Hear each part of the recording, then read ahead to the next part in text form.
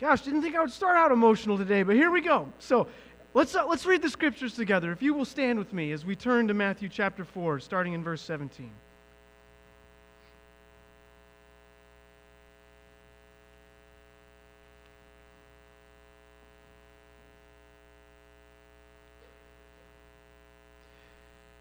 And Scott, if you'd be so kind to click along. From that time, Jesus began to preach, saying, "Repent, for the kingdom of heaven is at hand." While walking by the Sea of Galilee, he saw two brothers, Simon, who is called Peter, and Andrew his brother, casting a net into the sea, for they were fishermen. And he said to them, "Follow me, and I will make you fishers of men." Immediately they left their nets and followed him. And going on from there, he saw two other brothers, James, the son of Zebedee, and John, his brother, in the boat with Zebedee, their father, mending their nets, and he called them.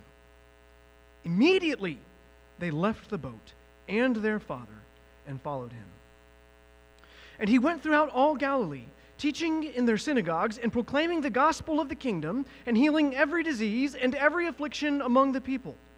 So his fame spread throughout all Syria. And they brought him all the sick, those afflicted with various diseases and pains, those oppressed by demons, epileptics, and paralytics, and he healed them. And great crowds followed him from Galilee and the Decapolis, and from Jerusalem and Judea, and from beyond the Jordan. Seeing the crowds, he went up on the mountain, and when he sat down, his disciples came to him. And he opened his mouth and taught them, saying, we're going to leave it on that cliffhanger this week. This is the word of the Lord. Thanks be to God. Let me pray. Father, we thank you for the gift of your word. Help us to have soft hearts, open ears, and ready hands and feet to go and do what you will have for us. Pray all this in Jesus' name. Amen. All right, we are beginning this new series on the Sermon on the Mount, entitled Greater Righteousness. And as we walk through the sermon today, I hope that it becomes more clear why we're calling it this. But before we dive into the sermon, I want to talk a little bit just with this idea of flourishing. Because we all long to flourish. We all long for things to be made right in the world and for us to have lives that we actually flourish in. And by flourish, I mean things going right, life being the way it ought to be. When you look around, it doesn't take much of a look to realize that things are amiss and that our circumstances are not what we want.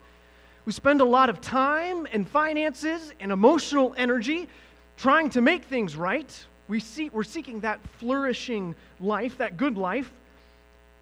And we have to ask the question, where do we find that good life? Where do we find flourishing? Is it found in a life free from suffering? Is it found elsewhere? Can it even be found? Well, if we're honest with ourselves, the place we normally look for life, peace, flourishing, wholeness, those types of things, they've consistently let us down. That next paycheck never really delivers exactly what we think it'll deliver.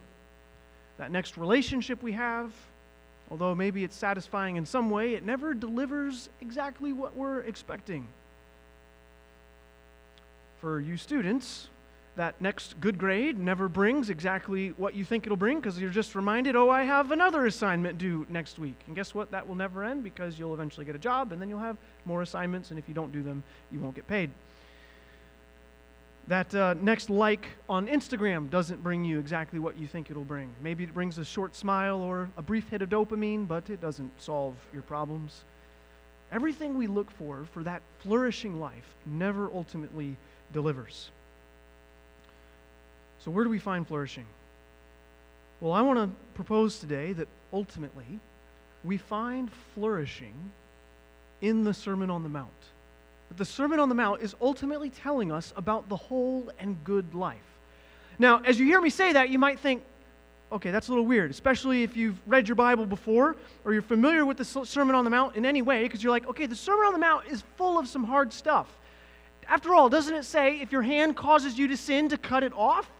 As I look around the room, I see that most people, at least those of you I can see, still have both of your hands. So either A, you're thinking that that's not true and that's not the flourishing life to cut off your hand, or you're being disobedient or something.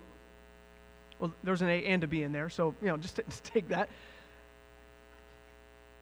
So how can I say that the sermon is pointing us to the flourishing on the mount, flourishing, if the Sermon on the Mount is full of difficult commands that say things like, if you hate your brother, you are guilty of murder? How are we supposed to avoid that? I don't know if you're anything like me. You tend to have feelings of hatred and other things just kind of well up in you, and it's like, I didn't mean for that to come there, and I don't want it, but it's there, and I'm guilty of murder. So what do we do? What do we do with the Sermon on the Mount? Well, the Sermon on the Mount is an incredibly important part of teaching in the Christian world. If you were to take all of Christian literature over the past 2,000 years and figure out which part of Scripture is quoted the most, by far, the part that is quoted the most is the Sermon on the Mount. I mean, it's not close. Sermon on the Mount is quoted by far the most over the last 2,000 years. Not only that, but it stands at the very beginning of the New Testament. Matthew is at the beginning of the New Testament for a reason, and the first big block of teaching, of real teaching, where we get to understand what the kingdom of God is explicitly about, we find that in the Sermon on the Mount. This is the first part of teaching in the entire New Testament canon. So it is setting the stage for what the Christian life is like. And so it's important. It's incredibly important. But if we're honest, in our American Western evangelicalism, we tend to ignore the Sermon on the Mount. Dale is the outlier. He's the oddball who loves it. Most of us, we look at it and we're like, this is kind of hard. Yeah, there's some memorable stuff in here, but it's not like I'm reading this and I'm like, I really want to do this on my everyday basis. I'm about cutting off my hands. I don't think anybody's really saying that. Even you, Dale, I don't think you want to cut off your hands. You like to play the guitar. But the Sermon on the Mount is foundational to the Christian life. So I hope as we walk through this series on the Sermon on the Mount, you'll gain a new appreciation for it, but also see just how foundational it actually is in the Christian life. Because it's showing us the flourishing life, the way life ought to be, the best life.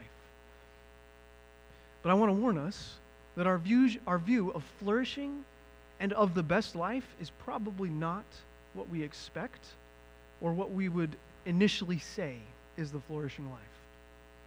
And I hope that God will challenge us and reorient us and give us a new perspective on the flourishing life. Now, today, kind of where we're going, there's going to be two main parts. I want to back up and give context of what comes right before the sermon, and that's basically what we read today. I want to walk through that. And then I want to look at what we actually find in the sermon itself. So we're going to look at the structure of the sermon and just give a really brief overview of the whole thing. Now, I want to give you a warning that today is going to be more informational than normal. I don't like my sermons to be lectures and to be information dumps on you, but at the same time, today I want to build a foundation for where we're going. Or I want to give us a map for where we're going to be climbing. Picture the Sermon on the Mount as being a mountain. And if we're going to actually climb it, we need to know, how do we get to the top? Because if we think we're climbing one type of mountain, a mountain in Appalachia, as opposed to a mountain in the Himalayas, we're going to be climbing it wrong. And we're not even going to be ready for what we find there. So that's why I'm going to take a lot of time today to do some informational type things. So forgive me if you feel like at the end of our sermon you're like, okay, I have a lot of information. I'm not sure what to do with it. That's okay. That's coming in future weeks. So today is to prepare you for where we will be going. And also I'm going to warn you, point 2 and 3 in your little outline come at the very end. So if you're like, oh my goodness, point 1 is really long. It's not actually long. There's just a lot of stuff we have to go through before we can get to 2 and 3. Okay? So you can try to take notes and cram them in wherever you want, or under points 2 and 3. It doesn't really matter.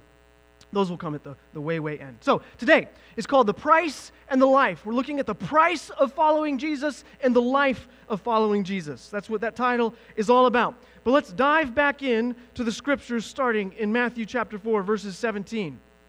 So Jesus is going around preaching, repent, for the kingdom of heaven is at hand. And the first thing that he does in his ministry that Matthew describes for us Because we haven't gotten any descriptions of healings. We haven't gotten any indication of what his preaching actually contains other than that phrase. Before all of that, the one thing that Matthew says, you need to know this about Jesus. He goes and he gets some disciples. He says to his disciples, follow me. And I think this is actually really key, that Jesus is going out and getting disciples, having disciples follow him, instead of just attracting crowds. You know, we tend to think of Jesus as a guy who attracted crowds and he spoke to the masses, and that's what was influential about him.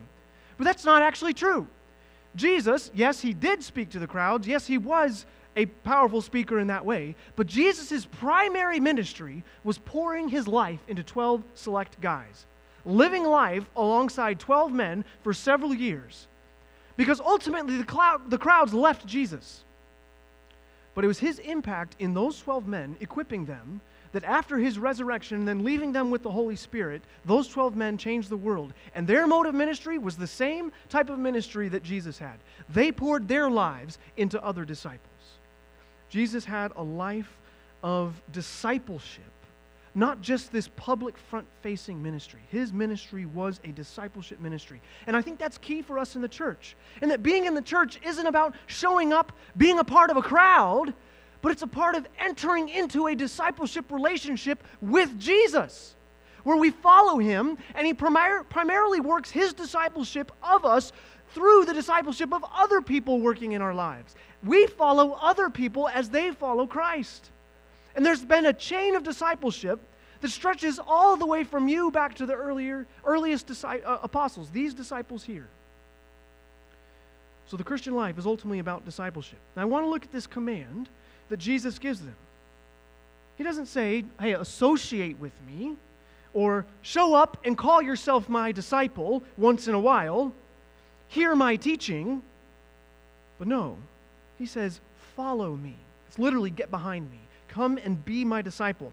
It's the idea that you would come and live life alongside your teacher, your master, your rabbi, and become like him, and one day go and have disciples of your own. That was this process that existed within Judaism, rabbinic Judaism, at this point. You have somebody that follows you and participates in your life. And that's what Jesus calls them into. Come follow me. Don't look at me. Don't say, hey, that's nice. But follow me. And look at their response. They follow. They leave. They basically have a heart that says, your kingdom come, your will be done.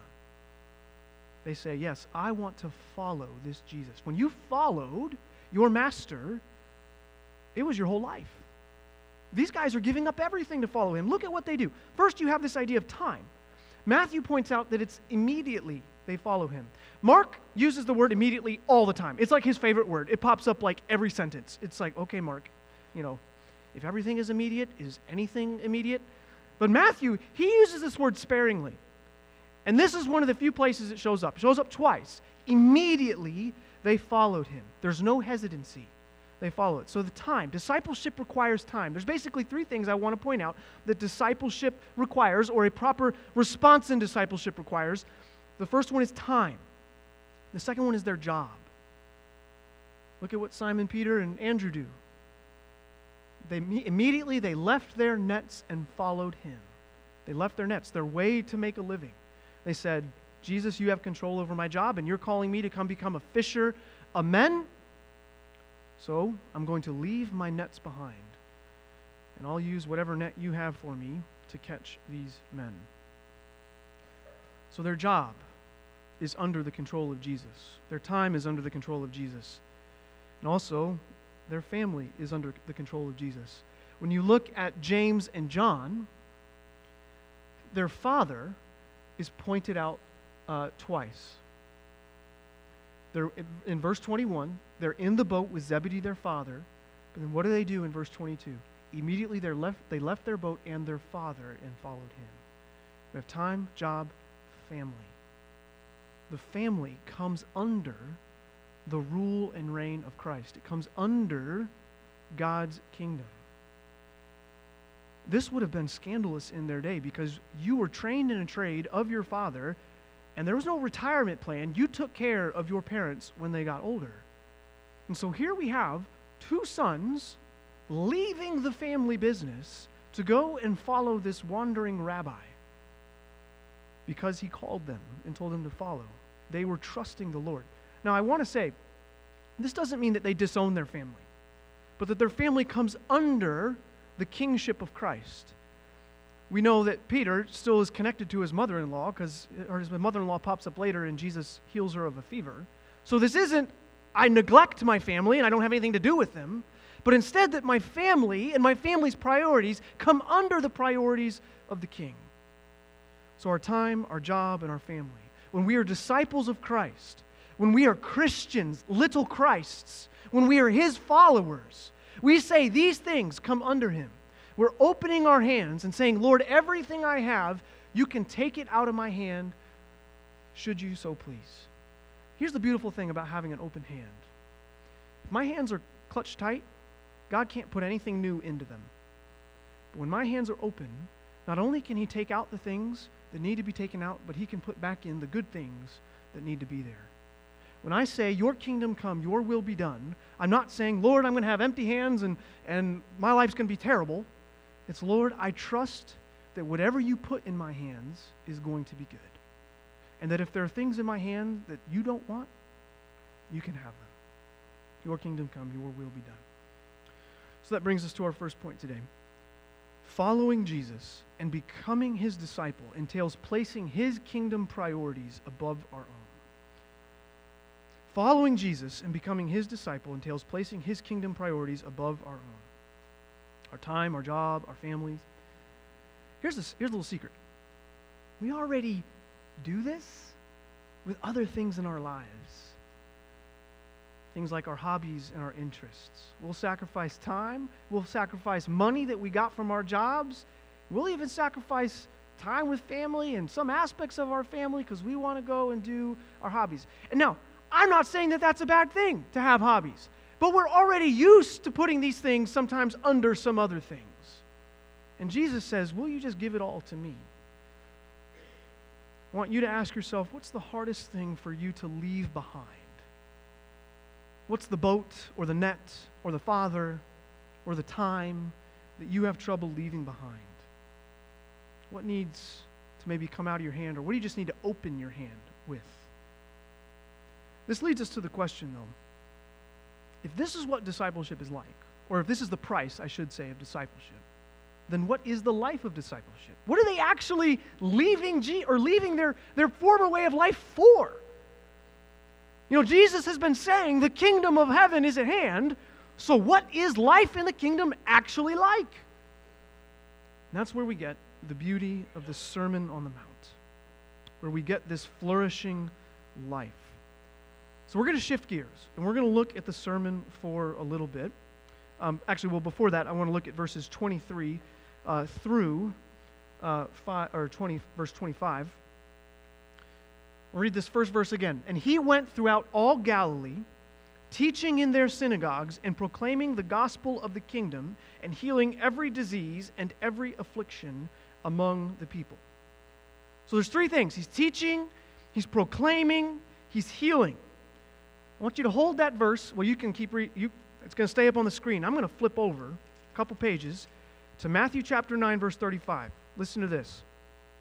And Jesus went throughout all the cities and villages, teaching in their synagogues and proclaiming the gospel of the kingdom and healing every disease and every affliction. Sound familiar? No, I was not reading that verse again. I was reading what we find in Matthew chapter 9. So what's happening here? Well, remember, most of the things in Scripture were written to be read aloud. So you couldn't have fancy kind of subheadings and you couldn't say, okay, we're in a new section now based on the type of font or a title. So what authors would do, they would put in identical phrases to say, this marks the beginning and end of a section. And usually it's descriptive of what you would find in that section. So here we have Matthew clearly beginning a section in chapter 4, verse 23, and ending it in Matthew chapter 9, verse 35. What do we find in the middle of those two verses? First half is the Sermon on the Mount, chapters 5 to 7. Second half, chapters 8 through 9, are Jesus healing, having authority. So the Sermon on the Mount sounds a lot like teaching and proclaiming, and chapters 8 and 9 are healing. Maybe Matthew's trying to tell us something. Indeed, he is. The Sermon on the Mount is exactly what Jesus is teaching and proclaiming. Now, it says here Jesus is proclaiming the gospel of the kingdom. The gospel means good news, and the kingdom is the rule of God, the rule and reign of God. So the good news of the rule and reign of God. And if you look in the Sermon on the Mount, and you see a bunch of ethical commands, okay, where is this good news that I'm supposed to be finding? Especially if you've grown up in Protestantism, which we are proud evangelical Protestants here. Well, I don't see any penal substitutionary atonement. I don't see the 4 spiritual laws. I don't see Jesus dying on the cross for my sins. How is the Sermon on the Mount good news? It's a bunch of ethical instruction. This is the law. How is this good news? How is primarily ethical teaching or instruction on how to live good news for us? Because when we read the Sermon on the Mount, we tend to get discouraged because we're like, I can't do that. Now, before I go on, I want to issue, I don't want to say challenge, but just an encouragement or proposal. If you like the word challenge, it's a challenge to our church. And that is to read the Sermon on the Mount every week as we go through this series. It's 3 chapters, so not long. It'll take you maybe 10 minutes. I'm not asking you to do any deep reflection or anything like that. Just read it once a week. You could read it in one sitting, or you could read it over the course of 3 days, 1 chapter each day. Doesn't matter to me. I'm just inviting you to read it. But before you read it, you need to know what it is and how this is actually good news. So that's the foundation or the roadmap that I'm about to give you. Now, I want to give you 2 things, or 2 attempted maps that I think are incorrect. 2 attempts to explain why this is good news, and things that you may have heard before or you will hear in our culture, and I'll briefly tell you why I believe those are wrong. But 2 attempts at a map that are not good news, but they think they are. The first question, or first map, which when I say map, I'm basically saying the answer to the question of what is the Sermon on the Mount? Why is this good news? What is it? First one is entrance requirements to the kingdom of God. Entrance requirements. If you do what is in the Sermon on the Mount, then you will be in the kingdom. Kind of entrance requirements. It's your ticket to heaven. That doesn't sound right, does it? But there's things in the sermon that might make you think that, though, as you read it. Let's look at Matthew chapter 5, verse 20. It says this, "For I tell you, unless your righteousness exceeds that of the scribes and Pharisees, you will never enter the kingdom of heaven." Oh, okay, that sounds like an entrance requirement. Chapter 5, verse 48, "You therefore must be perfect, as your heavenly Father is perfect." Ugh. Chapter 6, 14 and 15, "For if you forgive others their trespasses, your heavenly Father will also forgive you. But if you do not forgive others their trespasses, neither will your Father forgive your trespasses." That sounds kind of even like a threat, but entrance requirement. There's way more in the sermon that even sounds like this. We read this, and we're like, okay, I hear that, but that doesn't square with my understanding of the good news of Jesus, or what it means to be a Christian elsewhere in Scripture. Because Scriptures tell us we can't measure up. We can't do enough good things for us to enter into God's kingdom. Romans chapter 3, verse 20 says this explicitly, "For by works of the law, things that you do, no human being will be justified," that is, made right, "in his sight." Well, we know that the way that Paul talks about the good news of Jesus is that we are guilty because of our sin. We stand condemned before God because we've rebelled against Him. He is the King of the universe, the one who, through the very power of His word, keeps everything as it is. But we've rebelled against that. We've wanted to do our own thing. That's sin. It's rejecting God. But God, in His mercy, says, I still love you. I created you to be with me. And so I'm going to make a way for you to be with me. He sent Christ, his only Son, his beloved Son, who was perfect, to die on the cross for your sins. And he forgives us through his death on the cross. That covers our sin. We deserve to die, and Jesus died in our place. One of our elders mentioned today, as we were praying, that the snow outside, it's white, it's beautiful. And that's what Jesus does to us. Though our sins, are like scarlet, he washes them white as snow. It's what Christ does for us. It's what he's doing on the cross. And we believe by faith that he died for us. And the scriptures tell us if we believe by faith, that is how we are made right with God. That we trust in Jesus' sacrifice. But then we encounter things like we just read in the sermon, and we're like, wait a second. It says here that I need to have this particular standard in order to get into heaven, or to be a part of God's kingdom. So what is going on? So that's the first idea. Some people take the Sermon on the Mount to be entrance requirements. Generally, that would be a very liberal strand of theology. Well, there's another strand that came out of the Reformation from Martin Luther, and I love Luther. I'm a proud Protestant, but I don't think Luther was right in the way that he viewed the sermon. Luther basically said that the Sermon on the Mount is an impossible ideal. It's supposed to show us who we're supposed to be, and we can't measure up, and so we instead turn to God and like, Lord, have mercy on me. I need grace. Now, on the one hand, yes, we will never do what's in the sermon perfectly, but I don't think Luther is right, because I don't think this is the way Matthew intends the sermon, because this isn't how he talks about righteousness. Luther kind of takes a Paul understanding of righteousness and the way Paul talks about righteousness and puts it on top of Matthew. And that's not fair to Matthew. So let's take Matthew at his word and see how does Matthew treat the sermon as good news.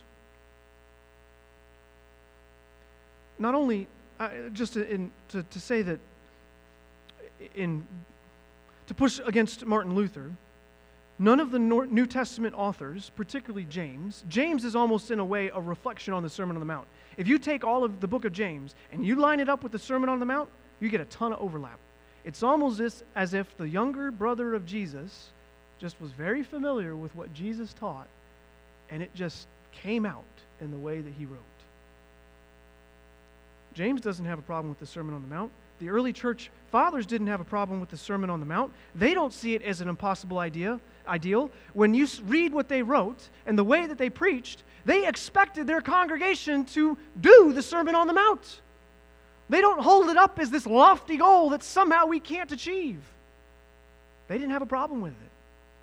So I don't think it's fair for us to look at it and say, well, it's just too hard. And so, Lord, thank you for your grace that makes up the difference. Now, again, we won't measure up to the Sermon on the Mount, and so we can turn to Christ and praise him for the grace for making up where we fall short. But again, I don't think that's how Matthew is intending the sermon to be used. Okay? So again, how is primarily ethical teaching, a bunch of commands and telling us how to live, how is that good news? Well, let's look at what the sermon has to say about itself and the structure, because I think it will shed light onto this. All right. I'm skipping a couple slides here.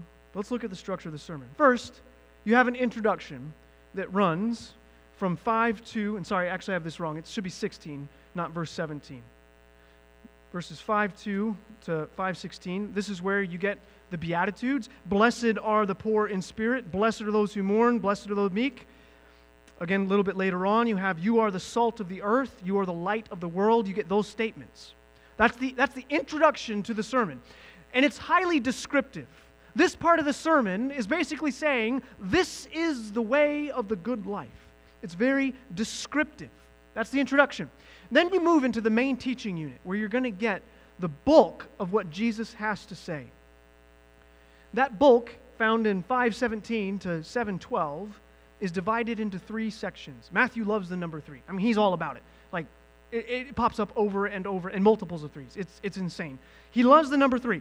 So you get 3 big blocks that happen in the middle of the sermon, and we'll explore those over the coming weeks.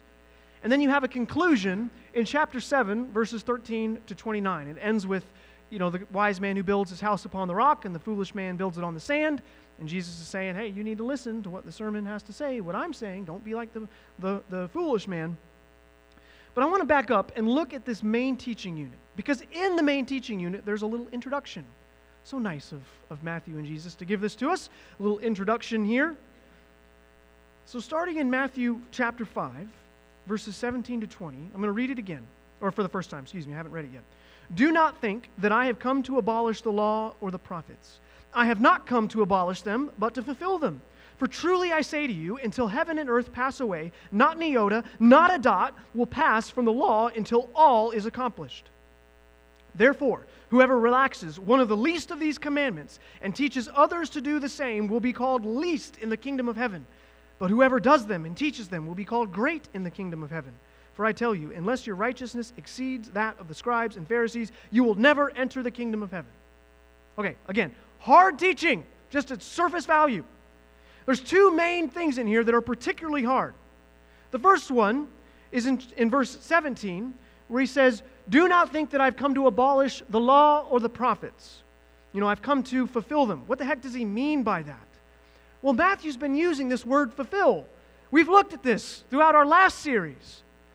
We tend to think of this fulfillment here, when Jesus fulfills the law, he did it all. He did all the law on our behalf. And that's one understanding of fulfillment. But again, that's not how Matthew usually uses this word, right? Usually, he uses it to say this thing in the past, in the Old Testament, points to Jesus. It finds its fullness in Jesus. So when Jesus says, I've come to fulfill the law, he's not saying, I've come to do all of it, although he does do it, and he does it perfectly on our behalf. He fulfills it in the sense that all of it is pointing to him. He's arrived. He says, all of that was before, it's found in me. So that's the first hard statement. The second one is this idea that unless your righteousness, down in verse 20, exceeds that of the scribes and Pharisees, you will never enter the kingdom of heaven. Well, the scribes and Pharisees had a lot of righteousness. They had their act together. You wouldn't catch them doing things they shouldn't be doing. So does he mean you need to be more perfect than them? I think no. Ultimately, what we're going to find in the sermon, that Jesus consistently says, you need to have your externals match your internals. You can't just have an external righteousness. You need to have an internal righteousness as well. You need to have a better righteousness. Not a more righteousness, a qualitatively better righteousness, not a quantitatively better righteousness. We even see that in chapter 5, verse 48, where he says, you therefore must be perfect as your heavenly Father is perfect. This word perfect does not, in this context, doesn't mean a morally pure. It means whole, complete. The word there is telos. It's the idea that there is an end, something it's pointing to. It's all together. So you need to be whole as God is. God does everything out of who he is. He's perfect. And Jesus is saying that all of that comes out of us, the good things that come out of us, need to come from our heart. So the sermon is harping on that fact, that we need to not be hypocrites, but it needs to come from the heart. Something has to happen inside of us. Now, when we think about this big teaching unit, from chapter 5:17 all the way to 7:12, I said there were three, right? The first unit talks about greater righteousness, this better righteousness than the scribes and Pharisees with regards to the law. Jesus starts talking about the law, and he's like, but you need to be better than that. So and we'll explain kind of what he means by that. A greater righteousness with regards to the law. That's the first section. The second section, in most of chapter 6, is a greater righteousness with regards to piety.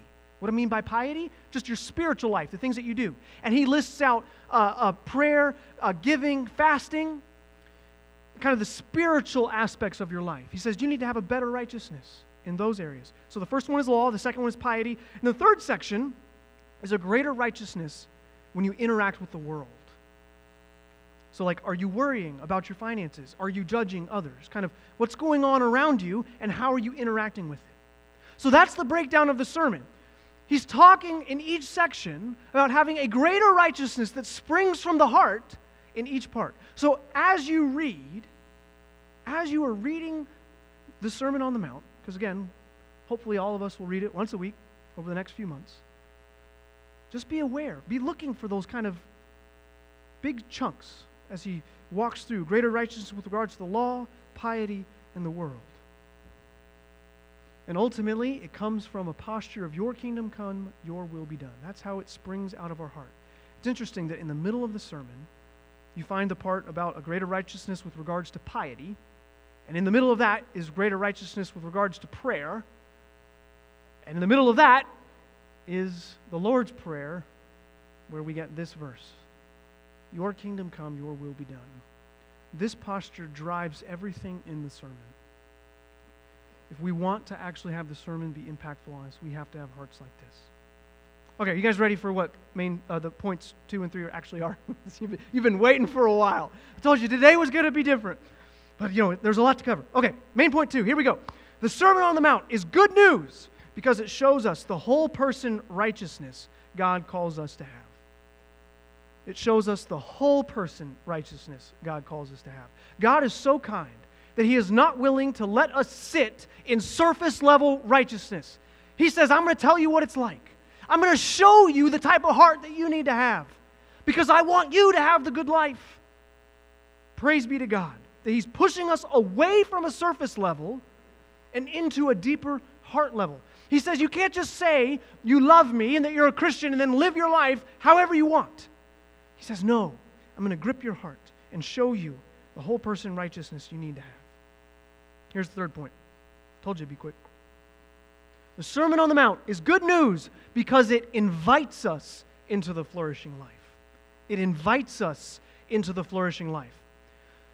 So God isn't just showing us what the whole person righteousness is like, but He's inviting us into it. He invites us to respond to what we find.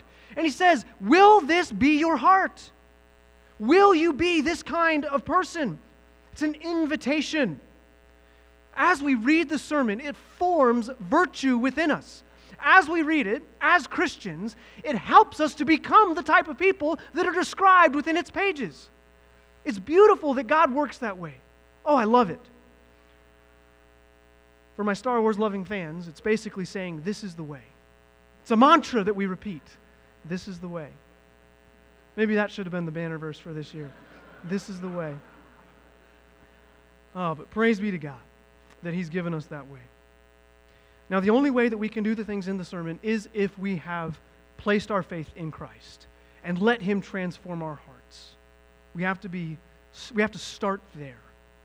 The sermon is worthless to us if we don't have faith in Christ because we have to be new people. So, I've spent a lot of time today talking about these things that feel like they're hard to go together because I want us to see that the sermon is good news and for us to be open to what it says. And that's going to challenge us, but it will also help us open our hands to the price of discipleship. When I see that what's here in this sermon is actually indeed good, then it frees me to say, yes, Jesus, I follow you. Because that's the life that I actually do want. So, as you're reading, here's just there hadn't been much application today, but here's just one application thing. I want you to ask yourself, as you're reading, what do I need to open my hand to that I find in the Sermon on the Mount that maybe is difficult for me? Something that Jesus says about a way of life that I just need to open my hand and say, Jesus, I have trouble seeing it this way. Help me to believe. I don't have it's not up on the screen, so I don't have that for you, but here's just a phrase for you to remember this week. Jesus, help me to follow, surrender, and listen to what you have to say. Jesus, help me to follow, surrender, and listen to what you have to say. I hope that that is our kind of heart as we are reading through the Sermon on the Mount. Let me pray. Father, we praise you that you are good and that you give us the whole life. Help us to have whole person righteousness. Not a surface level righteousness, but a whole person righteousness. Because you tell us that that is the good life, that that is where we can flourish. Father, I pray that as men and women, as children, as people of God, that we would have a desire to follow you wholeheartedly. Holy Spirit, please transform us. Help us to be this kind of people. May we not be afraid of what we find in the Sermon on the Mount, but may we embrace it wholeheartedly and say, yes, indeed, this is the way, because it is good, and you are our loving Father. I pray all this in Jesus' name. Amen.